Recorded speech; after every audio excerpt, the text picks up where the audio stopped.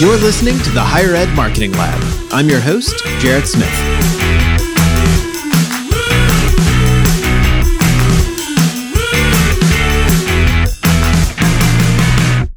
Welcome to the Higher Ed Marketing Lab. I'm Jarrett Smith.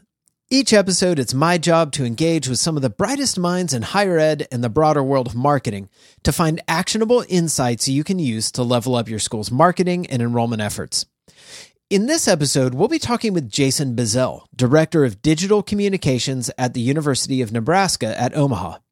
I met up with Jason recently at the 2019 EDU Web Conference, and we stopped to reflect on some of the more interesting ideas and themes that we encountered at this year's conference. Side note, I actually recorded this on site, so you're definitely going to hear a lot more background noise than you ordinarily would. Along the way, we discussed how to humanize digital experiences, which was actually the topic of a talk that Jason delivered. We talked about why today's students place such a high priority on authenticity and how schools are attempting to provide it. And we discussed some of the more interesting findings from RNL's 2019 E-Expectations report, which was presented at the conference. I thoroughly enjoyed my conversation with Jason, and I hope you find it as fun and interesting as I did. So without further ado, here's my talk with Jason Bizzell. Jason, welcome to the show. Thank you. Maybe just to get things started, if you could tell us a little bit about your school, University of Nebraska at Omaha, and a little bit about what you do there. Yeah, I'm the Director of Digital Communications going on 5 years at the University of Nebraska, Omaha, as you said. And I have a team of 5 people who work on social media, web content strategy, our mobile app, and then work collaboratively with IT on development and design. Mm-hmm. Yeah, University of Nebraska, Omaha. It's located in Omaha, Nebraska.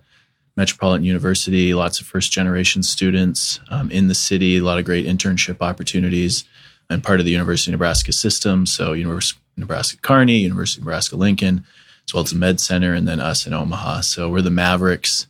Our color's black, and our mascot's Durango. There's the UNO background in a real small bit of time. Very cool. And what's enrollment at UNO? Close to 16,000, so a couple thousand graduates. So we have a graduate school as well, and a bunch of graduate programs, as well as PhDs offered in a few programs, but obviously mostly a lot of undergrads as well. Cool. So we are wrapping up EDU Web 2019. Lots of different stuff presented at this conference. That was a really strong conference on so many different topics. What did you think of the conference? Any sessions or any sort of themes stand out to you? Yeah, well, they had, I think it was 4 or 5 tracks, but then within the tracks, you're starting to see some new themes emerge. And we've spent a lot of time over the last year or two at UNO focused on accessibility. Mm-hmm. Within the design track, there were 3 or 4 presentations on accessibility, and then another one on social media that focused on accessibility.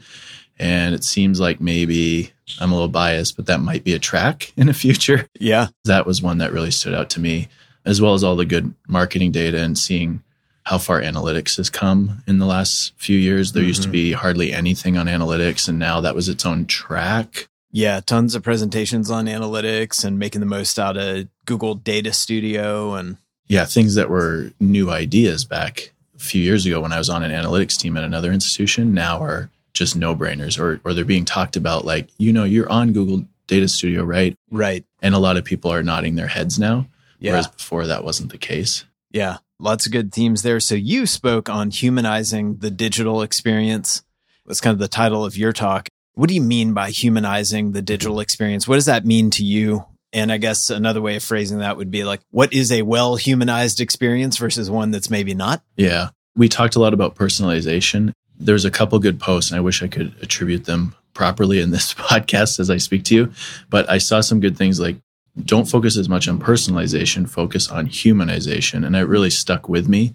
And a big concept of that, and it was on the panel I was on, I think Jenny from MIT talked about sit down with your users, talk to your users, use them to guide you. Data is one piece of the story, good design principles, all the stuff that we're experts on. But the other third component of that is talking to your users and kind of putting that all together. Mm-hmm. My presentation, the title might have been a little misleading for some, but I was really, we focus on the technology, we focus on the content a lot, and sometimes it's kind of an afterthought to sit down with our users. My focus was on voice technology and maybe some things that are a little bit futuristic, especially in higher ed. But until you sit down with users, who are using screen readers, which has an audio component to it, or sitting down with users who have to use other assistive tech, you can't humanize it until you sit down with a human. So we can do all this content, all this technology, but until we sit down and really get with our users, we're not able to take that next step. So that's what that was. I thought that panel on designing websites for Gen Z that you were sitting on was super interesting. And yeah, Jenny from MIT talking about doing focus groups with students and, being down in the student center and, asking students for feedback. And I don't know if she mentioned it or it was in another session. Somebody was talking about actually having students when they were prospective students on a visit coming in. It's like, hey, we'll give you this laptop sticker if you'll do our little informal usability study real quick, and let's watch you go through the website. And I thought that was a super clever idea. Yeah. She was saying either they were getting them at the campus visit or like just after they had just registered or they just showed up on campus. Yeah. And that's like the key, because it's so quickly after we've experienced it, we lose what our mind was in when we were completing the task or on the website. So focus groups are okay. Surveys are okay. She talked a little bit about like when they're on the website, little pop-ups, when they're in the mode and they're thinking whether they're frustrated or yes, that was successful. That's when you have to get with them. Focus groups after the fact. Did you like that website? We saw some where there's survey questions. I felt like you start to kind of lead the witness, or were they delighted by this content or that content? In the moment, it's a different way of thinking. They're trying to complete a task. They're trying to find something. And if you don't catch them or watch them do it, you're not going to get the true answer. You might get in a focus group what they think they might have done or what they think they like. Yeah. But watching them in the moment or right as they're at a campus visit is the time to grab them if that's whatever your audience is, whatever state they're in. Yeah, and I know we'll eventually talk about RNL's expectations report. We got to see a great presentation on that, but I always feel that way about survey data too. It's like after the fact, I think there's a lot of science to back up that oftentimes people are poor judges about why they did what they did, why they chose what they chose. And, I think Hanover maybe had some research a few years back that was showing if you talk to kids about why they make their decision before they actually choose a school to enroll in, they'll say one thing. They'll talk about academic quality. But then if you talk to them afterwards, they'll talk about the intangible aspects. I walked on campus and I just felt like I belonged there. I felt like I kind of found my crowd, and it becomes a lot more qualitative and less, Yeah, and if you're using that to impact your decisions or some of the things that we're involved in on web or digital, those can be two totally different strategies. And so depending on where they're at in that journey, which I think is what we might talk about a little bit in the RNL stuff, there's different strategies you do from a communications perspective, depending on where they're at in that journey. And so if you're trying to figure out, in Jenny's case, it was the homepage. If you're trying to figure out what state of mind they're in, you got to watch them when they're in that state, or else, later on that you might not be getting accurate data. Yeah. And that's like step one of any data, accurate data before you start making decisions or accompanying that with qualitative stuff. Yeah. Is it something that occurred to me as I was sitting in presentations on analytics and where, a lot of the conversation is very data heavy. Data is on the tip of everybody's tongue, as always. And it kind of made me wonder if sometimes we don't get into a place where we're focusing on the things that we can measure because they're measurable. It's like that anecdote of somebody they lost their keys and they're looking under a street light. And why are you looking here? It's like, well, that's because that's where the light is. Do you ever think about that? Do you wonder if there's a danger there? Yeah, we've kind of come from this journey where we weren't necessarily measuring anything to where we can fairly easily measure a lot of stuff. And I think Corinne Jolie did a little presentation on that. We got to take a step back. Okay, what are the goals? Yeah. And then that can help us decide what we measure. It's so easy just to track page views or likes or these engagement metrics, which could lead to some goal eventually. But you got to kind of step back, say, what's our goal? What's our audience? What are we trying to accomplish? And then that can lead to a few KPIs, key performance indicators, maybe that lead to a goal. And there's a lot more experts out there than me on this.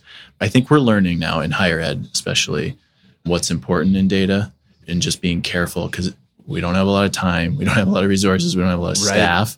So we just got to be careful in spending the time on the right things that we need to collect data-wise. And again, it's just one piece of the story. Keep doing user testing, keep talking to our students or whatever audience you're working with, and use that together. If you just base it on data, you just use it based on watching users, you might make some decisions that weren't necessarily right. Mm-hmm. Combining those together, you'll definitely make better decisions, I think. Yeah. So I kind of want to circle back to a little bit about your talk. And I know with the theme of kind of humanizing the digital experience, you kind of break that down in a few different components. How do you kind of conceptualize that as you're thinking about it? For me, on the website, there's so much content and there's so many areas we could focus on streamlining, content KonMariing. Yeah, that was a fun presentation. Does your content spark joy? Yeah. So it kind of related to that. It's like, where are we going to focus our efforts where people need to find the info that's going to help them complete tasks or us, retain them or stay at university. So I kind of call them the 5 Ps. And I don't know if this is what you're getting at, but people, places, programs, some of our products. And so those are things that we really focus on. So products being like news, events, camps on campus, and people like your employee directory, your faculty profiles. And then one that I'm really proud of is our place thing. So going out and finding your Google Place listings and getting a place on your website where you can find not just your Google map of your locations that you can interact with, but literally every building on campus having metadata and structure and content around each building on campus and what offices are in there or what services are offered. Yeah. We have more work to do there. But my whole thought was focus on the things humans need from your website, watch them interact with that, use the analytics to figure out and prioritize what are most commonly searched on, what are most commonly interacted with. Obviously, majors and programs is one that we all know about now, and really do those really well. And as technology changes, you'll be in a good spot. Your website's your core. From there, you can build out, whether it be apps, whether it be voice technology down the road, whatever tech you're doing, focus on the humans, focus on the content they need. And, altruistically, you'll be okay. You'll be in a good spot. Yeah. I know after your talk, we were kind of chatting and we kind of hit upon this idea of like the Maslow's hierarchy of sort of digital needs and focus on doing some of the basic things right. And I thought in your talk when you were saying, hey, it's a pain, but go out and claim your Google listings for like the key buildings on your campus and make sure that information is up to date and has a little accurate description about what's going on there and when it's open. And hopefully Google will pick up on that. And I thought that was such a key point, especially in the conference when we're talking about things like, the AI chatbot. And it's like, okay, that's cool, but not when sort of these core components, these sort of basics that are much farther down on the hierarchy aren't being taken care of. And they seem basic, but then during my presentation, I kind of highlighted these buckets, like our employee directory. Sometimes IT helps, but then there's HR data, buildings and maps, sometimes facilities involved, but also, all of the different colleges, majors and programs. You got academic affairs, but then you have the colleges. So like no one really wants to own these things. And it is like fundamentals and like tedious. But I think that's the place for some of these web teams is to really own a few of those and do them well. And Maslow's hierarchy, it's a good reference, kind of those foundational things before you can maybe take that next step. If you don't have a solid foundation, it's hard to jump up to that next place. I mean, Joe in that panel talked about Gen Z and he's using students to answer questions. I mean, that could feed a chatbot someday. So that's a foundational thing that they're doing at BYU.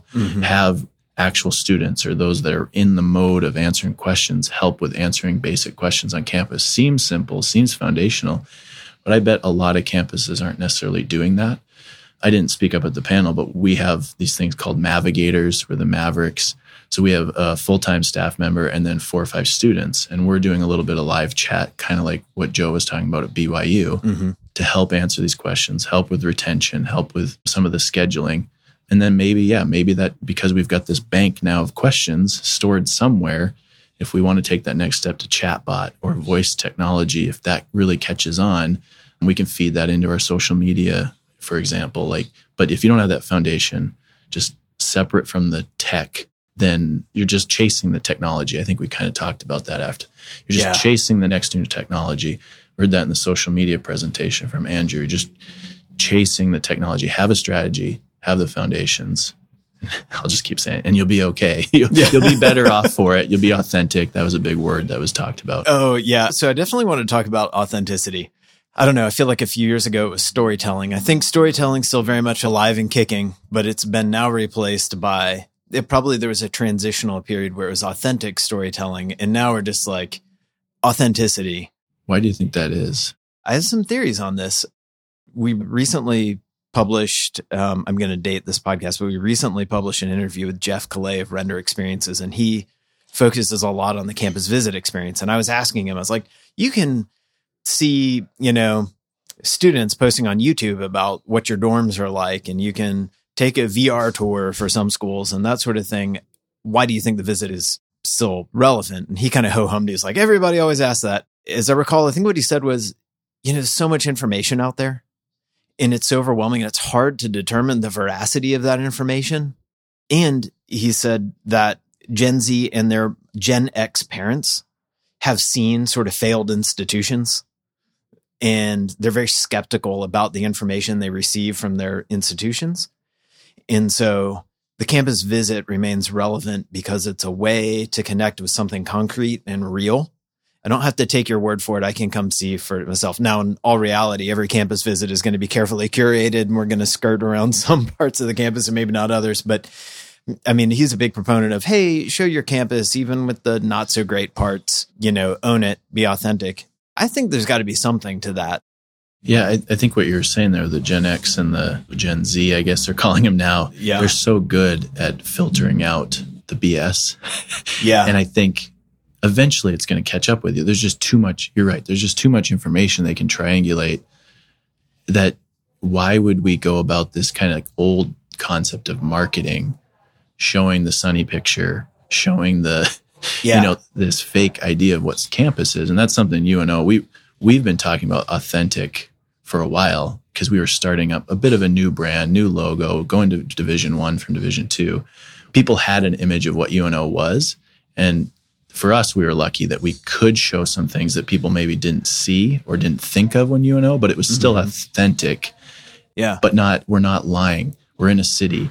We have great internships with businesses. We are moving to Division I. We had a new arena. So we were able to share, I'm thinking photography a lot, but some of our text as well and stuff of how we written. But photography is how we really did that early on, and just showing great photography. That was something on the panel. No stock photos. Yeah. It kind of came out in the panel. I don't know if it's a good quote or not, but I'm thinking of my son too, who's 8 or 9 years old, who is in the Gen Z band now, which I know it's kind of having a 9-year-old going to be a 10-year-old. When you said that, I was like, oh crap. I know. But I was just thinking when Jason Boucher asked the question, I was like, I want my son to be marketed to how I would want, I want him to be marketed to in a way that I'm comfortable with. Right. And lying to him or deceiving him and then getting him into this experience, which maybe it wouldn't be true, that would bother me. It's just kind of stuck with me this weekend. Not just the tech or the retargeting or the geofencing, but just overall the messaging. Yeah. And the intent.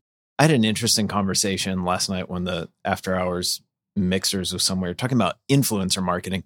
Student generated content was a big topic. Saw some really interesting presentation from some folks at Harvard on how they do that, and talking about takeovers and some of the logistics behind that and their take on it. But I got into a conversation with someone about influencers, and as a marketer, I feel very conflicted about influencers. On one hand, the risk taker marketer that's like always looking for the next thing says, yeah, that's awesome. That's a growth area. We need to be dipping our toes into that. But then thinking about how much this generation values authenticity. Is it authentic? Is it helping to connect? If our prospective students want the truth, are we helping them discover the truth by finding that high school YouTuber that has 100,000 subscribers and proposing that they talk about our school? I don't know. And I don't have a clear answer on, and if we're paying them for it, I know private institutions are under a ton of stress, and I can see they need to be thinking of those things and really tapping into them at some time, because awareness is a big key of social media. There's also a customer service angle and the whole messaging side, but Sure. it is an awareness strategy, and definitely something that we're dipping our toe into, even at UNO, like student workers who are active on social media. But I don't think you can create the content for them. It has to be coming from them. Yeah. And genuine, or else I just think we have these filters now and we're so good at spotting it. And I think that maybe that's why authenticity really came out at this one. It's because people are just so good at spotting stuff that's not real. Basically. Yeah, they're gonna call BS on it so fast. They're starting to spot some of this influencer marketing as banner ads. Banner ads in 97 that were kind of, you started to banner blindness. We're getting maybe some influencer blindness if you don't do it the right way or it's not genuine. Yeah. But if it is, it's really powerful. If you have a student who tells a story and it's from them and it's really true and genuine, that's powerful. That's a powerful message you can't even pay for. Right. You can't pay enough for that. Yeah. And so then I think what you're talking about is it's almost more an approach of uncovering the story that was organically there. As marketers, we're like, okay, but I could uncover more if I just gave it a little tap. And it's a fine line. It's a fine line. Jump off. Yeah. And then, you're kind of like, is it possible to engineer something organic like that? Yeah. You have to be very careful with that. I think it goes back to foundation stuff. We talked about foundation, good storytelling. You need to go find stories. And from there, and whatever your goals are, you can figure out how you tell that story. That might be through a new social channel. It might be through your traditional news, or even some printed or word of mouth stuff through your leadership. There's different ways to deliver the story. Foundationally, how do we find those stories? And then later on, it's how does it get delivered in the right way that's genuine? Yeah. Coming from a marketing background, I think it was McCann, like one of those old school Mad Men era agencies, but their motto, their sort of agency philosophy was the truth well told. And that's always kind of stuck with me because we think of, the smoke and mirrors of advertising, but they're like at the core, it's got to connect to something true. And how truth is perceived or verified, I guess these days is changing. The truth back then was really wide and now it's really narrow. So you have like the goalposts, right? You used to be able to kick it through the really wide goalposts. Now they're down to like 2 yards apart. You're threading a needle. You got to find that connection and kick it through there. It's much more difficult. Yeah, that was interesting. So R&L's E-Expectations report, I'm always excited to see what they've dug up this year, and saw a good presentation on that. Was there anything that like jumped out at you? They were started to do that sophomore survey. So where are sophomores at in that journey? And that's a great addition. Starting to see the difference between sophomores, juniors, and seniors and how they responded to how they receive messaging. And we're seeing this at our institution. It's getting younger and younger. I got a 9-year-old. He already knows the brand I work for. He's biased and we've got the gear on all the time, but they're starting to connect with brands early. So you can think by the time they're a sophomore or junior, they're making decisions. Yeah. And you could see that in the R&L.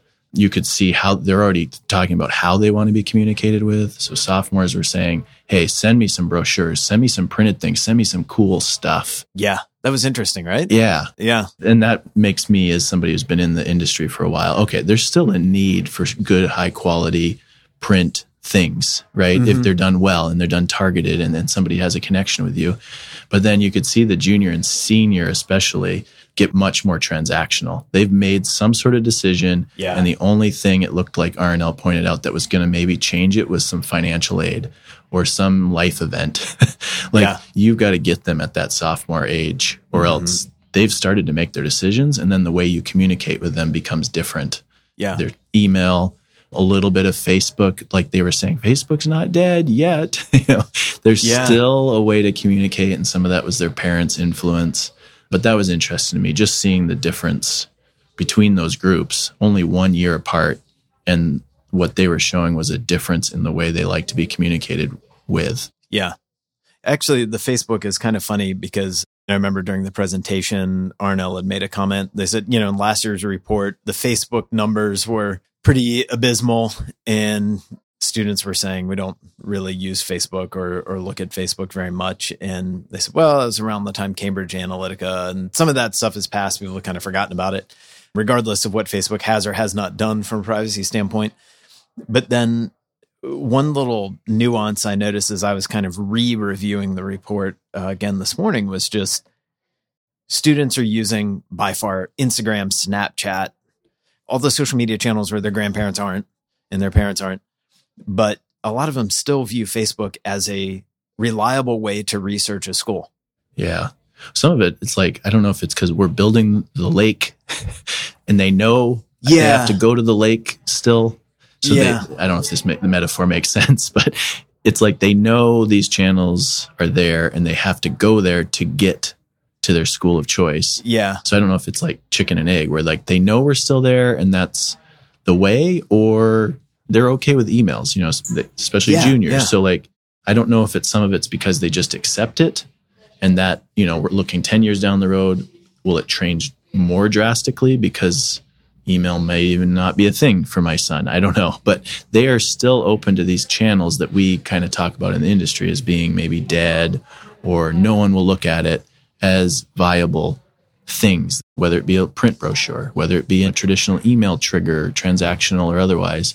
And then, the texting thing for seniors, I think everyone here wouldn't be surprised by that. It's just more implementing it and governing it. But there's already texting going on with recruiters that's happening naturally because they don't want to. I don't want to pick up a phone. Oh, yeah. You and I are texting to meet. Yeah.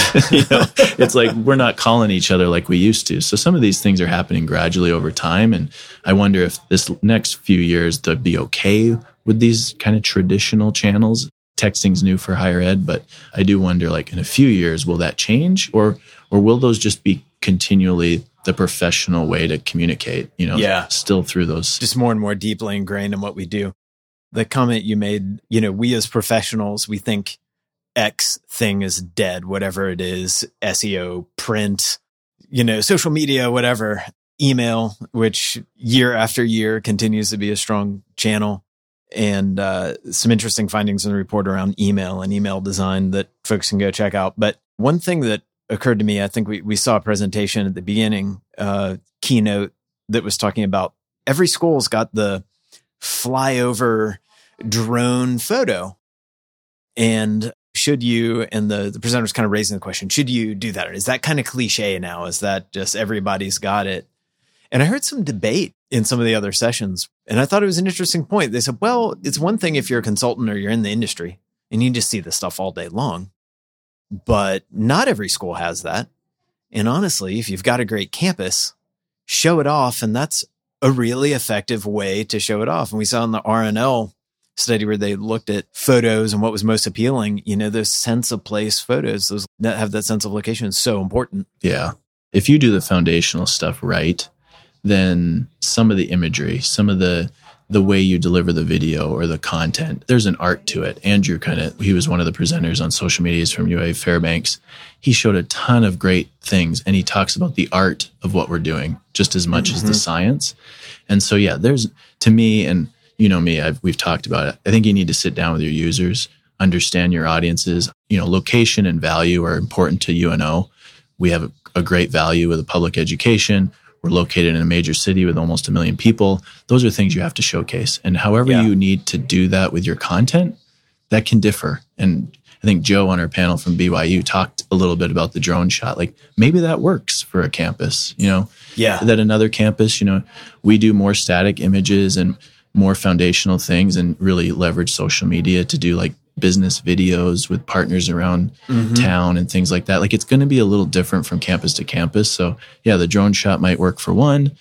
And for us, it's not something that we thought it would work. We've used more photography and things and then leveraged social media for some of our drone shots. Yeah. Speaking of Andrew's presentation, so he's I don't want to get his title wrong. He's basically the social media strategist at University of Alaska at Fairbanks. And you were in that session, right? Yeah. It was just a amazing presentation on offbeat content for higher ed. And he's primarily talking about social channels, but not the usual stuff. He didn't mention Instagram once or even, I think he mentioned YouTube briefly, but it was like, hey, you can take your Twitch content and distribute it out on these other channels. I thought that was super interesting. And just kind of going back to the idea of authenticity, kind of reflecting on some of the things he was sharing. The impression I got was his approach is I'm going to venture into these new channels. I'm going to take my institution forward. And within the context of that channel, say something that is hopefully interesting and unique and fun. I didn't get the impression he's like trying to game the channel. He's just, we're going to show up there and be relevant and interesting. Yeah. He was like a experimenter. Like he just had a personality. Like you have to be a little experimental, but then he also, I don't know, he's like a guard dog, like on new things. He must just always be thinking how to get content out. Yeah. On the university that was relevant though still, like the lists and the photos and the auroras and the northern lights. Mm-hmm. He just has this special knack to find those. That's a pretty special skill. And he talked a lot about the art. That's the art side. Yeah. But then that comfortability to sit down and play around with channels and learn about them, he's got some passion there. I didn't look up his education, but I mean, he should do a thesis if he hasn't on something around communication and technology. And he's always in the mode of looking for that and connecting that back and thinking about the student audience. Yeah. Back to all of our institutions, all of our challenges. There's so many audiences and so many critical ones. For us, it's obviously the public, being a public institution, the government, our donors. They're in much different places. I was thinking when he was talking, they're on different channels, no less or more important. And we're kind of pulled that way to make sure we get information out to the public through our traditional mediums, some of the big ones. But then there is an audience out there for institutions on these offbeat channels. And he has a passion for it. Mm-hmm. That was an interesting presentation to kind of cap off the week. Yeah. Really got me thinking. Yeah. Well, I guess that's kind of a good question to wrap up on is like, as you kind of head back to UNO, like, what are you thinking about? What are you maybe going to do a little differently based on something you heard here today? Anything just kind of on your mind? I think the EduWeb Twitter, they sent out a tweet. Some of the design stuff, just back to accessibility. There was a presentation on atomic design. I've heard a lot on CSS Grid back at one of our campuses, among the other design type things, and really how to bake accessibility into what we're doing. Mm-hmm. The social media presentation on accessibility, I think you can kind of see where my head's at. Definitely focused on accessibility, but that encompasses design, that encompasses content, that encompasses social media. So really how to scale that across not just our campus, but the whole system is something I've taken out here today. And we touched on it. That seems to be something that's growing and is being presented on is accessibility, which really is, to me, one of those foundational elements. And even Andrew, with all of his offbeat things, he was talking about accessibility in TikTok or some of those other things that he was trying out or experimenting with over the last couple of years. So that's what I'm going to take back. Yeah. Good stuff. Well, Jason, thank you so much for taking the time to chat after the conference. And I was glad we ended up connecting and able to do this before we head out. Yeah. And absolutely happy to meet you. Yeah, it was a lot of fun. I'm sure I'll see you around at the next conference. And thanks everybody for listening. And we'll catch you next time. The Higher Ed Marketing Lab is produced by Echo Delta, a full-service marketing firm dedicated to helping higher education institutions drive enrollment, increase yield, and capture donors' attention. For more information, visit echodelta.co. If you enjoyed this episode, please subscribe and leave us a review on iTunes. And as always, if you have questions, suggestions, episode ideas, or just want to reach out and say hi, drop us a line at podcast@echodelta.co. See you next time.